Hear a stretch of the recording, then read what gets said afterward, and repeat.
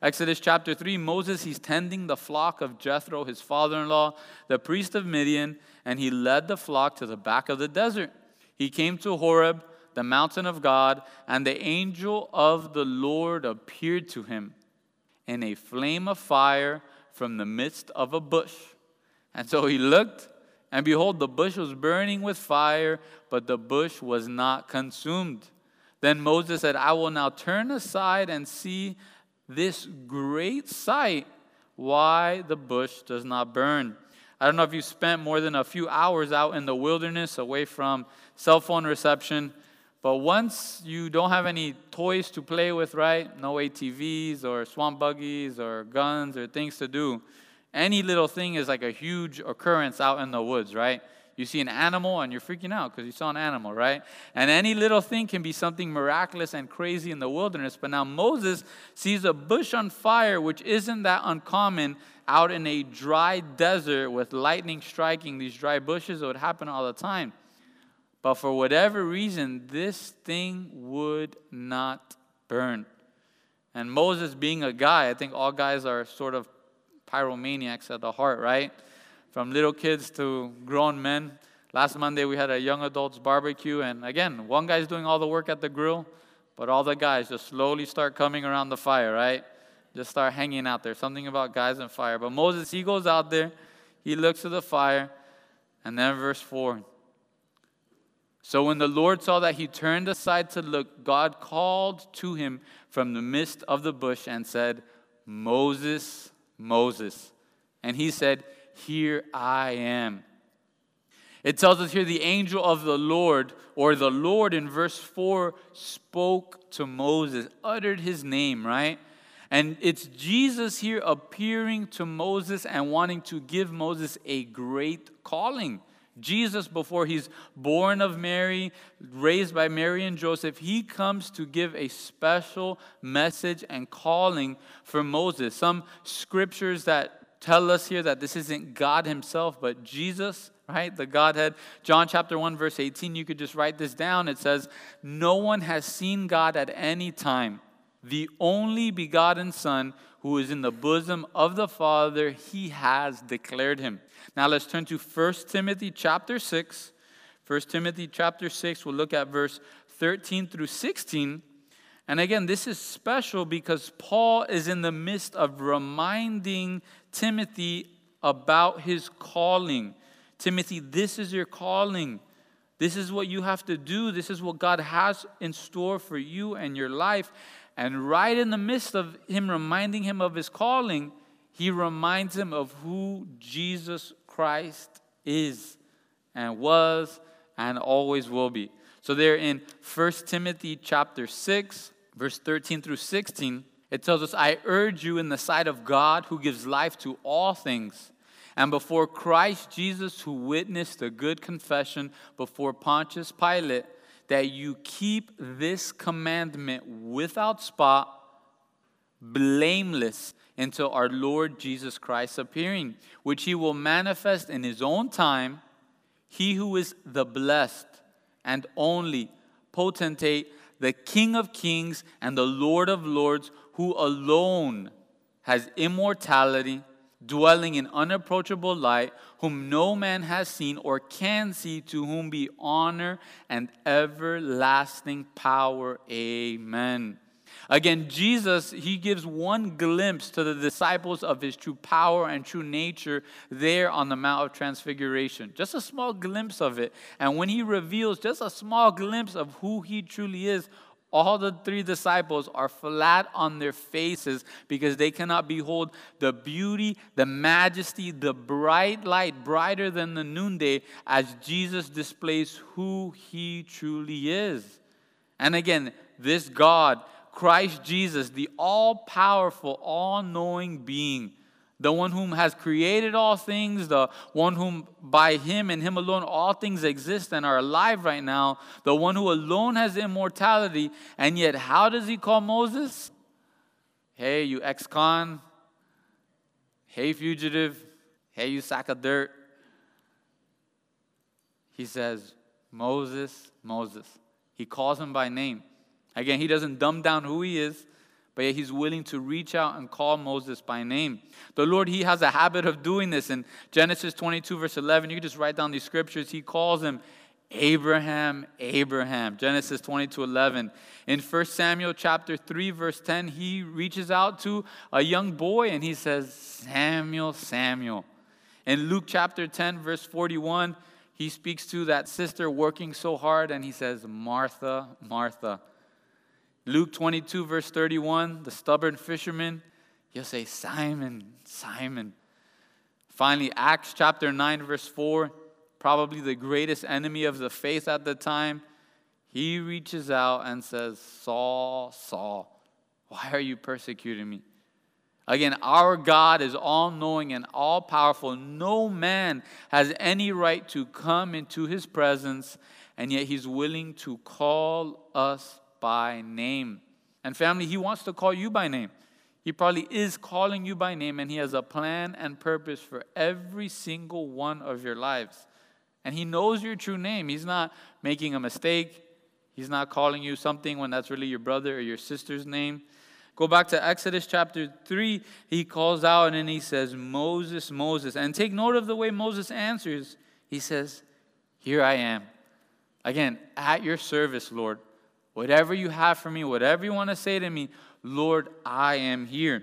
Right away in verse 5, he gives him 2 commandments. He says, do not draw near to this place.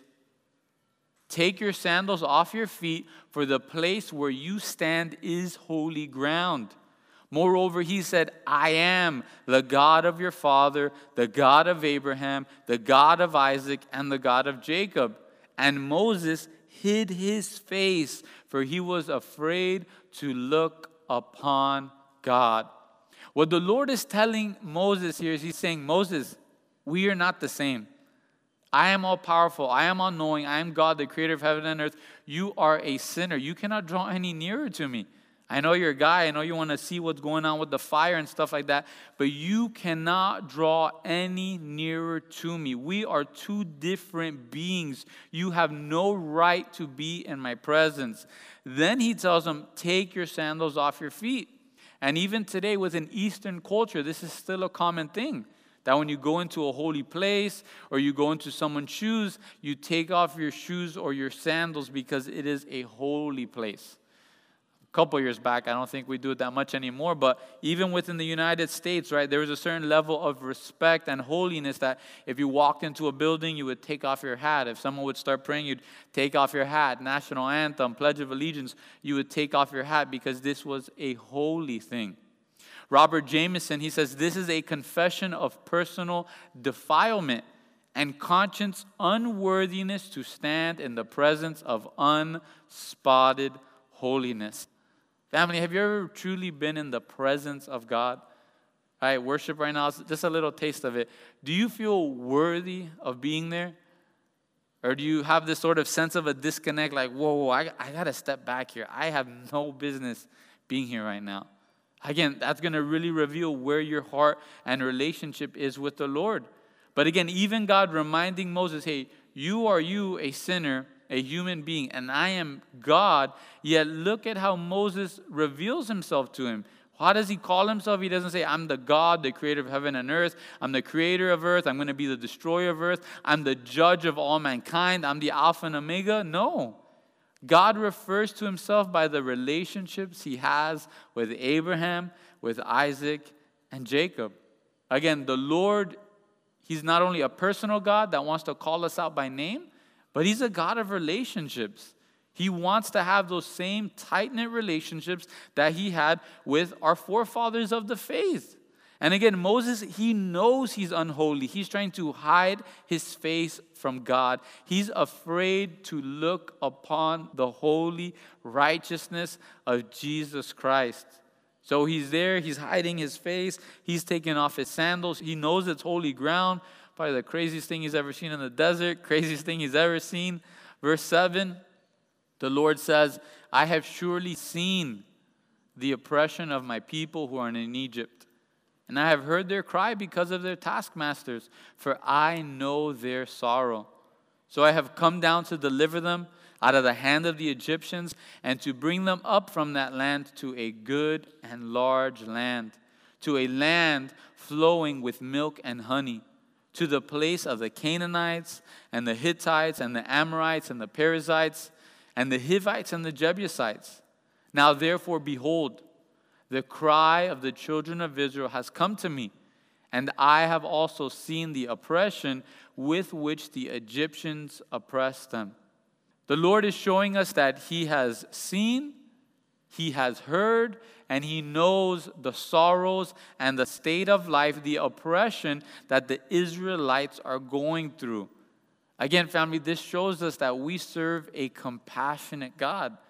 If right now you're going through a difficult season, family members are leaving you, friends are leaving you, you've been going through loss of life, the Lord hears your cry. The Lord knows the state that you're in, and the Lord, He wants to send help. Perhaps He's already sent help. Maybe it's through His word, but He wants to send help.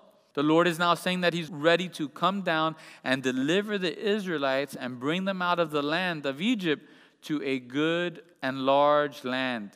The 400 years of pain and agony have now come to an end, and God was beginning to plan His perfect plan and reveal it to Moses and speak to him. So again, first 9 verses, wow, Lord, this is amazing. I'm speaking to God Himself. I can sense His presence. I can sense His holiness. Verse 10, come now therefore, and I will send you to Pharaoh, that you may bring my people, the children of Israel, out of Egypt. Again, God has chosen Moses to carry out this task, just as the Lord today uses people for His plans and purposes and tasks, even though He doesn't need us. He didn't need Moses. The Lord, we see that He's going to send a bunch of crazy plagues and weather. He could have done that to Pharaoh and to the Egyptians. He could have just killed all the Egyptians and raised up one of the Hebrew slaves to be the leader and lead them out to the promised land. Just like He did with Abraham, right? He spoke to Abraham as a friend and He called him out to the promised land. Opposite direction, but the same sort of idea here, right? In 2 Corinthians chapter 6, verse 1, such an important verse for us. It tells us, we then as workers together with Him also plead with you not to receive the grace of God in vain. Family, again, do you realize the grace of God that has been given to you, that has been poured out on you? Now, are you just wasting it away? Are you just living a life of waste? You're saying, Lord, Lord, I know You've poured out so much grace on my life, but Lord, what's the most wasteful life I can live? Lord, what's the furthest I can live away from You that I still get heaven? Right? Everybody still wants heaven. But Lord, what's the most wasteful life I can live and still get heaven? Again, hopefully that's not us, that we're saying, Lord, I want to serve You. I want to live for You. Lord, I want to be holy as You are holy. But then in the beginning of 2 Corinthians chapter 6, verse 1, it says, we then as workers together with Him. That as I'm preparing the teaching, the Bible study, Christ is there with me. Hey, Zach, don't use that analogy. Use this one instead, right? As you're serving the Lord in parking lot and you're trying to tell people where to park, the Lord is saying, hey, give that guy a little bit of extra smile. They had a really bad week, right? As you're there with the kiddos, wherever you're at, the Lord Jesus Christ is literally serving alongside of you. Again, who do you look up to in this life? There are people in our lives that if they would ask us, hey, do you want to come help me out on a project? You would be blown away. You would jump in right away. They wouldn't even have to pay you, right? I don't know why it comes to mind, but I think especially for the ladies, right? If Chip and Joanne would call you up and say, hey, I need help remodeling this house. Would you mind coming and helping me out? Sign me up, right? You don't even have to pay me. Right? For some of the guys here maybe, what if Tua called you up? He said, hey, next Sunday, I need a new water boy, man. Do you think you can come? You'd be like, yeah, man, I'll go. You don't even have to pay me. I'll go for free. And yet what Jesus Christ is inviting each and every one of us, what the Lord invites Moses to do is say, hey, you want to come serve with me? You want to come work with me? But how do we look at it? Do we look at it with that same, man, Lord, who in the world am I to be with Chip and Joanna, right? Who in the world am I to hang out with them, right? To be able to give Tua his water bottle, right? I'm really the helper of the Dolphins, or whatever it is. Is that the way we see the blessing and the honor and the privilege of serving Jesus?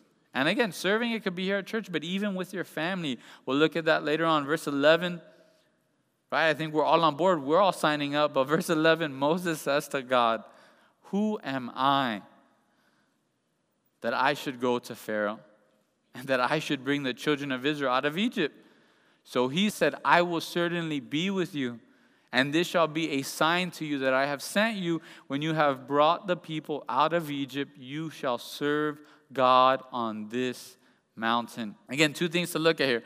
The first thing is, man, this is pretty beautiful. 40 years ago, Moses thought he was the chosen one, right? 40 years ago, as we looked at Acts last week, Moses thought, there's no doubt, once I kill this one Egyptian, the 2 million slaves, they're all going to jump on board and we're going to overthrow, we're going to kill the Egyptian government from the inside out, right? We're going to rot them out, we're going to win, we're going to destroy them all. And yet when Moses kills the first soldier and he looks at them, what do? Dude, are you going to kill me too, right? Right away, they start hurling insults at him. 40 years ago, he thought he could do it in his own might and his own flesh. 40 years ago, he thought he was all that in a bag of chips, right? Grandpapi de la película. That's who Moses thought he was 40 years ago. But now he's saying, who am I that I should go to Pharaoh? Second thing for us to look at here is the Lord does nothing to help Moses out with his self-esteem. Right? It seems like Moses has a self-esteem problem here, right? Lord, I'm not worthy to go. Lord, I can't do it. I can't handle it. What does the Lord do? Does God all of a sudden turn from a burning bush into a mirror? And he says, okay, Moses, look into me. Repeat after me. I am strong. Right? Okay, Moses, repeat after me. I am brave. Okay, Moses, repeat after me. I am beautiful. Right? Moses, repeat after me. I can. Is that what the Lord does? All the Lord says to him in verse 12 is, hey, I am going to be with you. I will certainly be with you. Moses, let's not talk about this. We both know that you have no business going and doing this. But hey, I'm going to be with you. And again, our self-esteem, it needs to be biblical. It shouldn't be that one person raises our self-esteem and one person lowers it. Our self-esteem, our self-worth needs to be biblical. First and foremost, as humans, we are made in the image of God Himself. Every human life, you're here today, you should have a high self-worth because God looked at all of creation and He said, you know who I want to make like me? Zach. Or put in your name there. He wanted to make you in His own image. That's the first reason why we should have a right view of ourselves. Secondly, as human beings, God sent His only begotten Son for us. For us. Not for any animal, not for any insect, not for the stars, not for the trees, not for the grass or palm trees. God sent His only begotten Son to save your life, to save my life. Again, imagine if a nation sent their entire army to save one person's life. We would say, man, that life has a lot of value. It's so important. And yet God loved us so much that He sent His one and only Son to live a perfect life, die, taking our place, to resurrect so that we wouldn't have to go to hell forever. The Lord loves you. The Lord sees you as a super important person. He was willing to give up His own Son to die for you. Lastly, as human beings made in the image of God, in view of the sacrifice of Jesus for our lives, if we are still alive right now, and looking around, I think everybody's still alive, right? The Lord, He still has a plan and purpose for your life. I would say 1%, maybe 5% of us in here are actively doing something right now to keep ourselves alive, right? Maybe you have an insulin pump. Maybe you're taking certain medicine to keep yourself alive. If you would stop, you would die, right? If we're honest, most of us, the way we eat and live and exercise, we're doing all we can to not be alive, right? If we're being honest with ourselves. So the Lord, He has a plan and purpose for you. What are you doing right now to keep your heart pumping, to keep your lungs expanding? It is only the gift of God, and He has a plan and purpose for you. So again, the Lord's not saying, hey, Zach, you're super special, you're super amazing. He says, no, Zach, hey, I am going to be with you. And that's the same thing the Lord is telling us this morning. If you're willing to walk with me and live with me, hey, Zach, the creator of heaven and earth, wants to walk with you.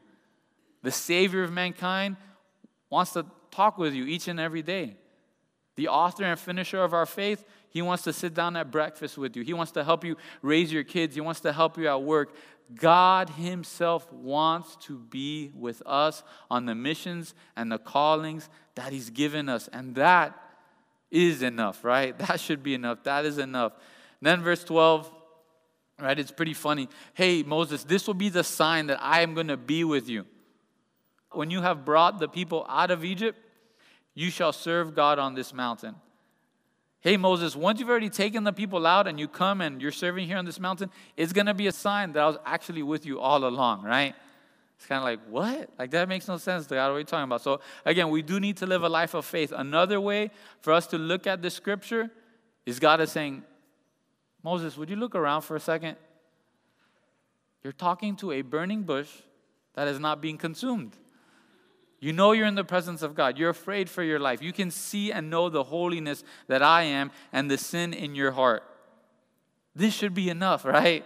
This should be enough to know that I am with you, that I'm speaking to you right now, and this mission, this calling that I have for your life, I'm going to keep you and take care of you. Verse 13, Moses, he says to God, indeed, when I come to the children of Israel and say to them, the God of your fathers has sent me to you, and they say to me, what is his name? What am I going to say to them? And God said to Moses, I am who I am. And he said, thus you shall say to the children of Israel, I am has sent me to you.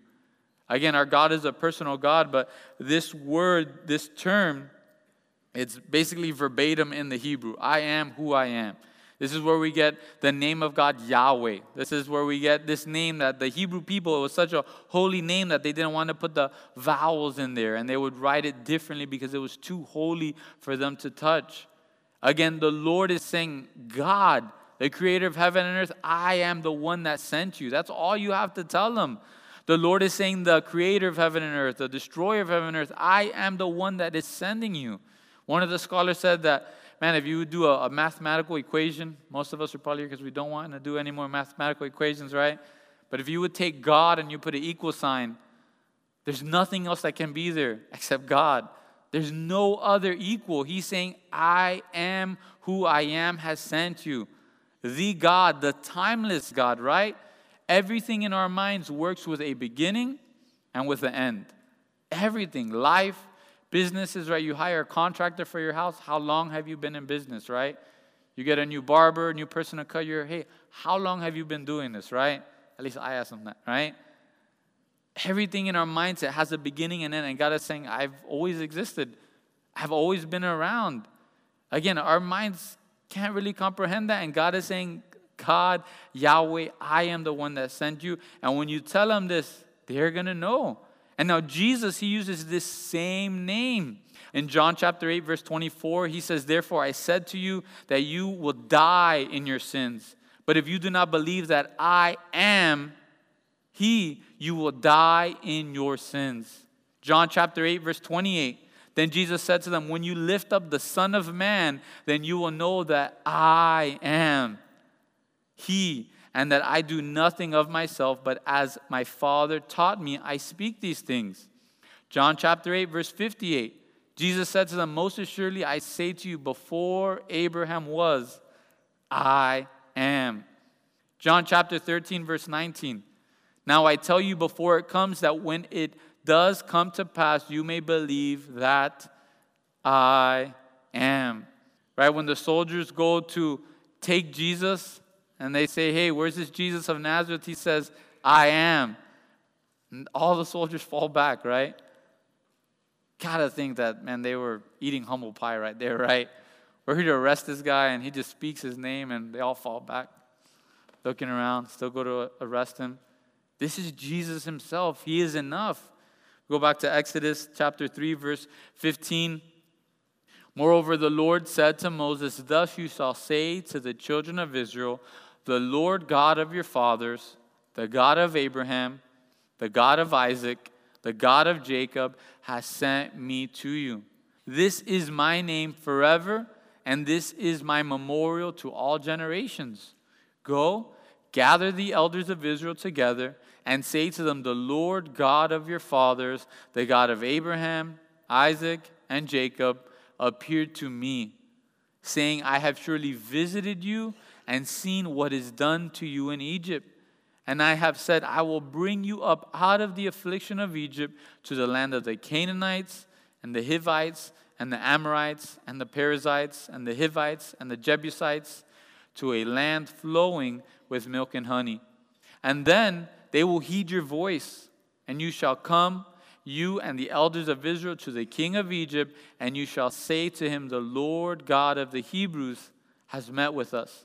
And now please let us go 3 days' journey into the wilderness, that we may sacrifice to the Lord our God. But I am sure that the king of Egypt will not let you go, no, not even by a mighty hand. Again, the Lord tells Moses, go to them. Tell them, I am the God of their fathers. He doesn't do a brand new work. He doesn't say, hey, I'm a brand new God here. He says, no, I'm the same God of your fathers. The same relationship I had with them, I want to have with you. And now I've come to free you from the years of your affliction. And now the Lord, he's so good to Moses. He doesn't want him to have unmet expectations. Right? We know Moses, he has a pretty low view of himself right now. He doesn't want him to be hurt the moment that Pharaoh tells him no. He tells them in verse 18, hey, the people of Israel, they're going to heed your voice. Which, 40 years ago, they weren't willing to heed his voice. They were right away accusing him, worrying that Moses was going to kill them.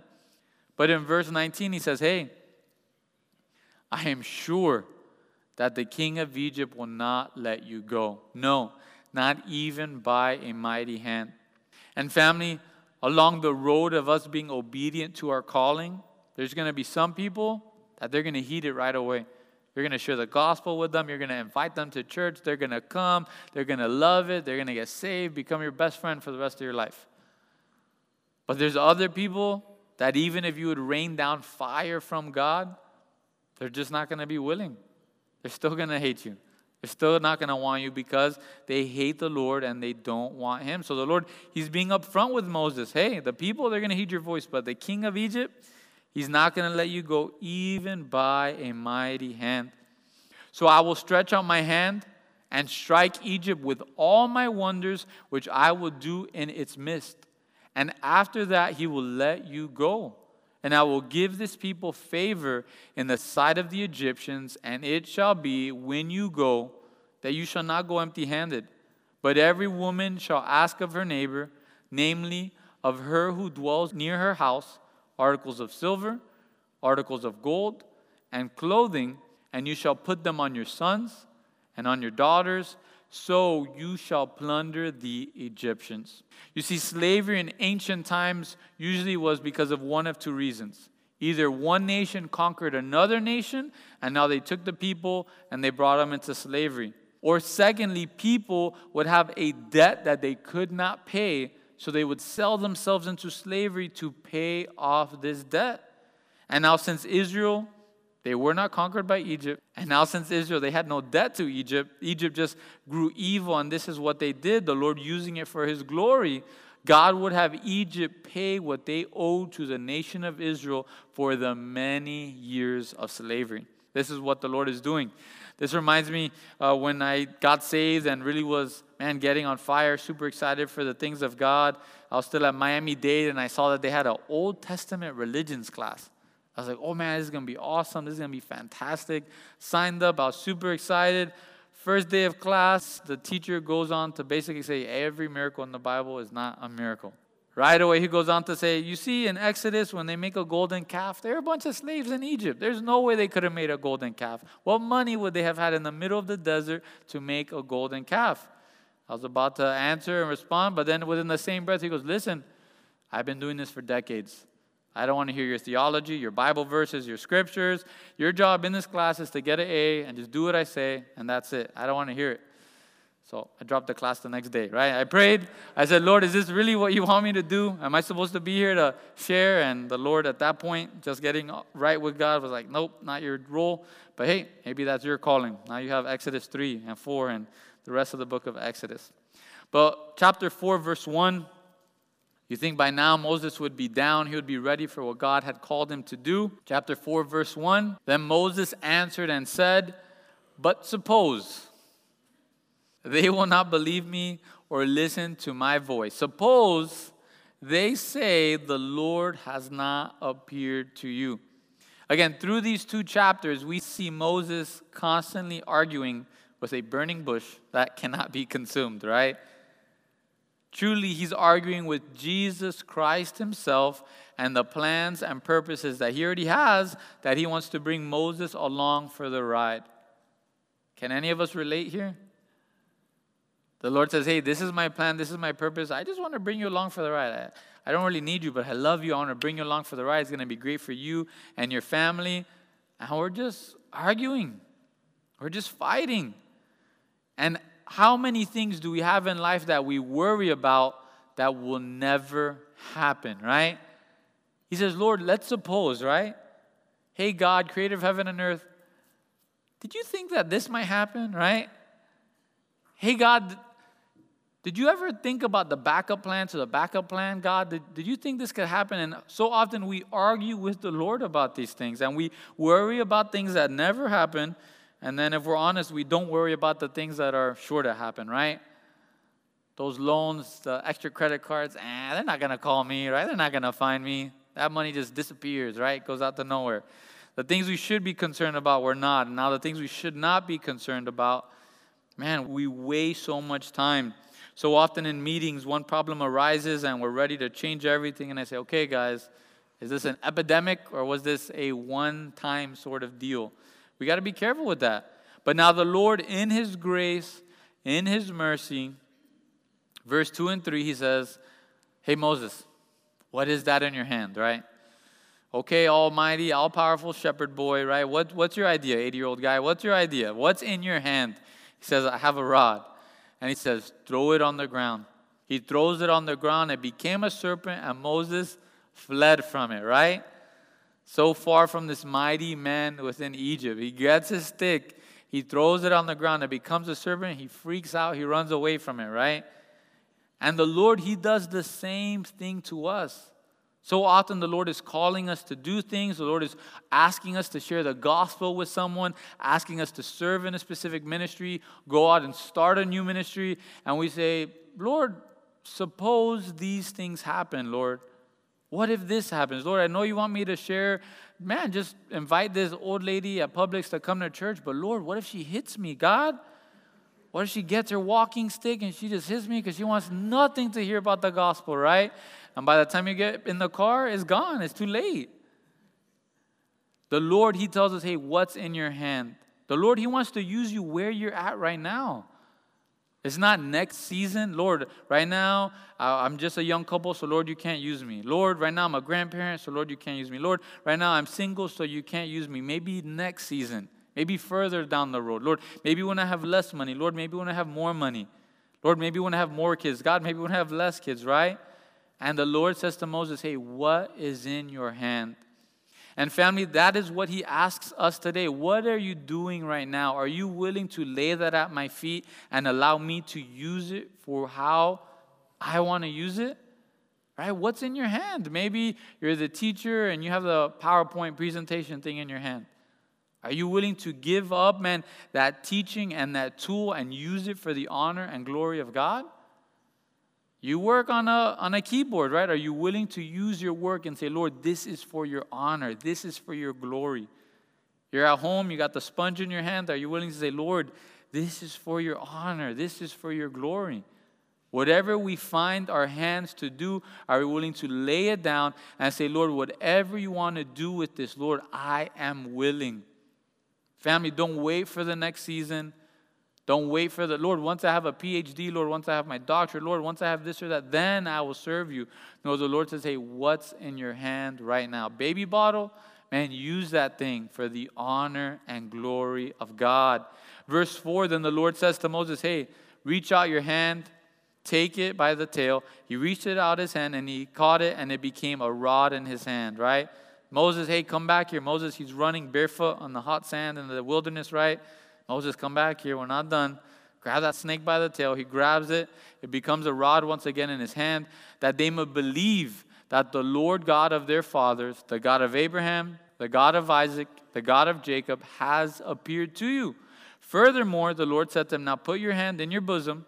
And he put his hand in his bosom, right? Put it inside your cloak. And when he took it out, before his hand was leprous like snow. Now he couldn't run away from his hand, but he was probably pretty freaked out, right? Verse 7, the Lord tells him, hey, put your hand back in your bosom again. He puts it back out. And when he drew it out, behold, it was restored like his other flesh. Again, only the Lord can heal us from our sins. Verse 8, then it will be, if they do not believe you, nor heed the message of the first sign, that they may believe the message of the latter sign. And it shall be, if they do not believe even these two signs, or listen to your voice, that you shall take water from the river and pour it out on the dry land, and the water which you take from the river will become blood on the dry land. Again, when we go through the plagues, we'll look more in depth how each plague specifically touches on one of the gods of Egypt. And the Nile was seen as one of the gods of Egypt. Serpents were seen as one of the gods of Egypt. We'll look at that later on. But again, the Lord, he's gracious to Moses. He says, okay, Moses, you're afraid. Here's 3 tricks, right? Here's 3 miracles. When they see this, they're going to know that you were sent by me. And now, again, Moses, he's the first human being in Scripture that is able to do miracles. God's done miracles. We know Abraham and Sarah, they were able to have a baby at 100 years old. We know that the Lord, he rained down fire from heaven and he destroyed Sodom and Gomorrah. He had the worldwide flood of Noah. But Moses is the first human being given the power to do these miracles, these signs and wonders for God. Right? Moses, is this enough? Are you ready to go yet? Have you signed up the contract yet? Verse 10, then Moses says to the Lord, "Oh, my Lord, I am not eloquent, neither before nor since you have spoken to your servant, but I am slow of speech, I am slow of tongue." And so the Lord said to him, "Who has made man's mouth? Or who makes the mute, the deaf, the seeing, or the blind? Have not I the Lord? Now therefore go, and I will be with your mouth and teach you what you shall say."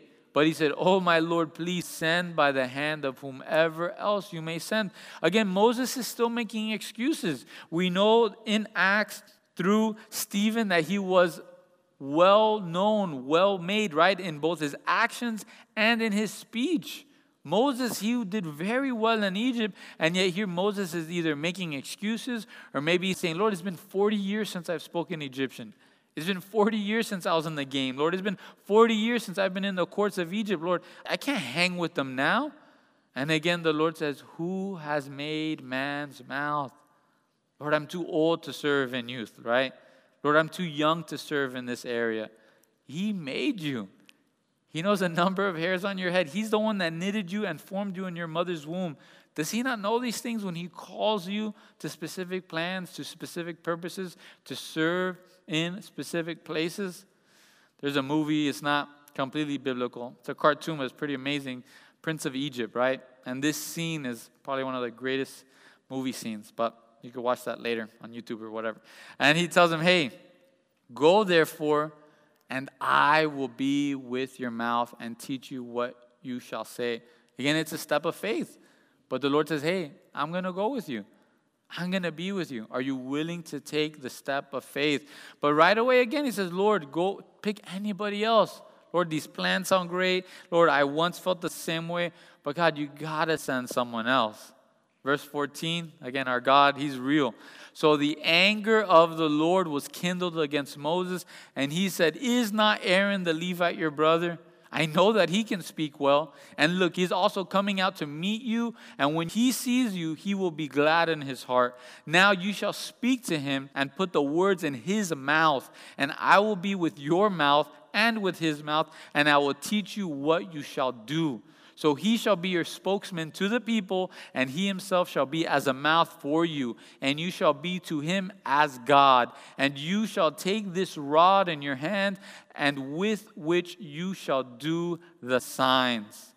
Right? The Lord is saying, "Moses, you're complicating this way more than it needs to be complicated. Fine, you want to do this? Let's do this, Moses. I'm going to talk to you, then you're going to have to talk to Aaron, and then Aaron's going to talk to the Israelites. Right? Moses, you're really going to regret doing this. Your brother's going to do some bad, boneheaded decisions. But Moses, this is what you want to do? Let's go for it, Moses. Let's do it. Verse 18, so Moses went, he returned to Jethro, his father-in-law, and he said to him, please let me go and return to my brethren who are in Egypt and see whether they are still alive. And Jethro said to Moses, go in peace. Again, Moses, he's been arguing for 2 chapters with God. He knows that people are alive. But what we see here is the respect and humility that Moses had. And it should be the same respect and humility we have as believers. If you're moving on from work, man, you should speak with your boss. You should put in those 2 weeks. You should be speaking with your parents, your spiritual leaders, right? Your pastors, the authorities that God has placed in your life. Do you ask them, right, before you do certain things? Because the Lord has put them in a specific place, even if you're the only one talking with God himself. If the Lord is truly working, he's going to move in those authorities, or he's going to give you the peace that these authorities are not right with the Lord. Verse 19, now the Lord said to Moses and Midian, go, return to Egypt, for all the men who sought your life are dead. Again, our God, he's so good. He's kind. He's merciful. He tells Moses, right? Moses was probably freaking out. Lord, how can I go back to Egypt? I know I got my big beard and my long hair, but Lord, I'm going to need a disguise, right? I'm still wanted for murder. My poster's in all the post offices. It's all over social media. God, the second I go in there, they're going to arrest me. But the Lord says, hey, go to Egypt. All the men who were seeking after your life, they've now died. They've passed away. So now Moses took his wife and his sons. He set them on a donkey, and he returned to the land of Egypt. And Moses took the rod of God in his hand, right? That's the way we should view the things that we do in life. That keyboard you use for work, it's not just your work keyboard. This is the keyboard of God, right? That baby bottle that you're feeding, it's not just a random baby bottle. No, that is the bottle of God, right? Whatever you have in your hands, family, may we use these things to honor and glorify God. Don't wait for the next season. Don't wait till things are perfect. Use whatever is in your hand right now to glorify and worship and honor the Lord. Verse 21, the Lord said to Moses, when you go back to Egypt, see that you do all these wonders before Pharaoh, which I have put in your hand. But I will harden his heart, so that he will not let the people go. Then you shall say to Pharaoh, thus says the Lord, Israel is my son, my firstborn. So I say to you, let my son go, that he may serve me. But if you refuse to let him go, indeed, I will kill your son, your firstborn. Again, later when we go through the plagues, we'll dive in deeper with this. Some people, they take the scripture, spin it into all sorts of different things in Romans as well. But we know as we go through the plagues that the first 6 plagues, Pharaoh himself is the one hardening his heart. Pharaoh hardened his heart. Pharaoh hardened his heart. Pharaoh hardened his heart. And for us, even today, we don't know where the line of God's grace ends. We don't know where that is. That there's going to be a certain point where the Lord says, okay, is this what you really want? This is the sin you really want. This is the lifestyle you really want to live. You really want to keep fighting with me? Here, go. Have at it. You can have all that you want. There's a certain point where the Lord hardens our heart to a point where we're going to go into the devices that we want to go into. But hey, we'll dive deeper into that when we get there. Verse 24, and it came to pass on the way at the encampment that the Lord met him and sought to kill him. Right, talk about a plot twist here. Verse 25, then Zipporah took a sharp stone and cut off the foreskin of her son and cast it at Moses' feet and said, surely you are a husband of blood to me. So he let him go, and then she said, you are a husband of blood because of the circumcision. Family, this is why we have kids ministry and we don't have kids in the sanctuary, right? Hopefully today their lesson, they're not going over Exodus chapter 4, right? Verse 24 through 26. Everybody learns at their age. What in the world is going on here? We know that the Lord spoke with Abraham and he said, my covenant with you is all these promises. Now, the only thing you need to do for your covenant to me is to circumcise your sons on the 8th day. Moses, he's a Hebrew. Moses, he's going to free the Hebrew people, but he's married to Zipporah, who is a Midianite. Now, circumcision, it was a common thing within ancient cultures, but the Lord used it as a token of holiness to signify that as believers, we are going to cut off our flesh when we want to follow him and seek him wholeheartedly. So we don't know if there was problems within the marriage, if Zipporah didn't want to and Moses did, or what's going on, but it gets to the point where Zipporah knows what's going on, that she goes out, she does it herself, and she has some anger and bitterness towards her husband in it. You see, family, Moses was wanting to free the people of God from their slavery without addressing the fleshly things in his own home. And those things, they don't work. They can't coexist. If you want to be used by God, you can't be used by God on the outside, and now at home, your home is filled with the flesh. It can't go that way. The way you live out at church should be the way that you live at home. You shouldn't be here super servant, ready to go, ready to do anything. And then the moment you get home, you just tell your wife and your kids, hey, you guys go work. It's Sunday. I'm going to watch football the rest of the day. Leave me alone, right? We should be servants at home and at the church. All throughout the New Testament, those pastoral epistles make sure that the character of a man is right, and then the God is going to give him the giftings and abilities that he needs to serve within the church. If a man has all the giftings and abilities, but his character is off, it's not going to work. It's not going to fly. Right? How can Moses come and say, hey, I'm a Hebrew like you guys, when he's not doing the one sign, the one picture of the Hebrews' covenant with the Lord? Joe Foge he's awesome. Listening to him, he says, many times it takes more Holy Spirit. It's a much more spiritual thing to do the dishes at home than to teach a message on Sunday. I was talking with him. One of the things he says he regrets was taking himself so serious in the ministry and in the pulpit, and he should have spent more time with his kids and his family. Again, family, may we be the same person at home that we are here. Another good friend of mine, Chris Morris, I remember one day he was planting flowers around the church. We were doing some things at church, and he goes, oh, man. I said, what's wrong? He goes, I'm going to have to stop at Home Depot on the way home and buy flowers and plant them at my house, because I can't be doing at church what I'm not doing at home. So again, the same is true for us. If our home is a wreck, if our kids are a wreck, how are we going to speak to the people of God and speak into their lives on how they need to discipline themselves and cut off the flesh? Our finances are off. Things are crazy. Home is insane. We can't come here and now say, hey, the Lord has sent me to speak to you. Our character, our home needs to be in order, and then the Lord can use us. Verse 27, and the Lord said to Aaron, go into the wilderness to meet Moses. So he went and he met him on the mountain of God and kissed him. Doesn't seem like Moses has gone very far. He's still on the mountain of God. He's still there in Horeb. He's still out there in the Sinai Peninsula. The Lord, he's doing a work. He's speaking to Aaron. He sends him out there. Verse 28. So Moses told Aaron all the words of the Lord who had sent him, and all the signs which he had commanded him. And then Moses and Aaron went and gathered together all the elders of the children of Israel. And Aaron spoke all the words which the Lord had spoken to Moses.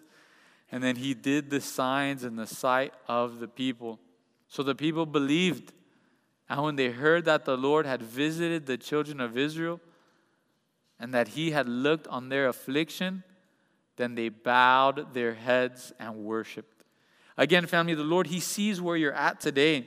He sees if you're being afflicted right now. He sees if you're selling yourself short and you're living in sin. He sees if you're living a prodigal life, that you're just wasting away the goodness and the fruit that God has for you. He sees that. And he doesn't want to just leave you there.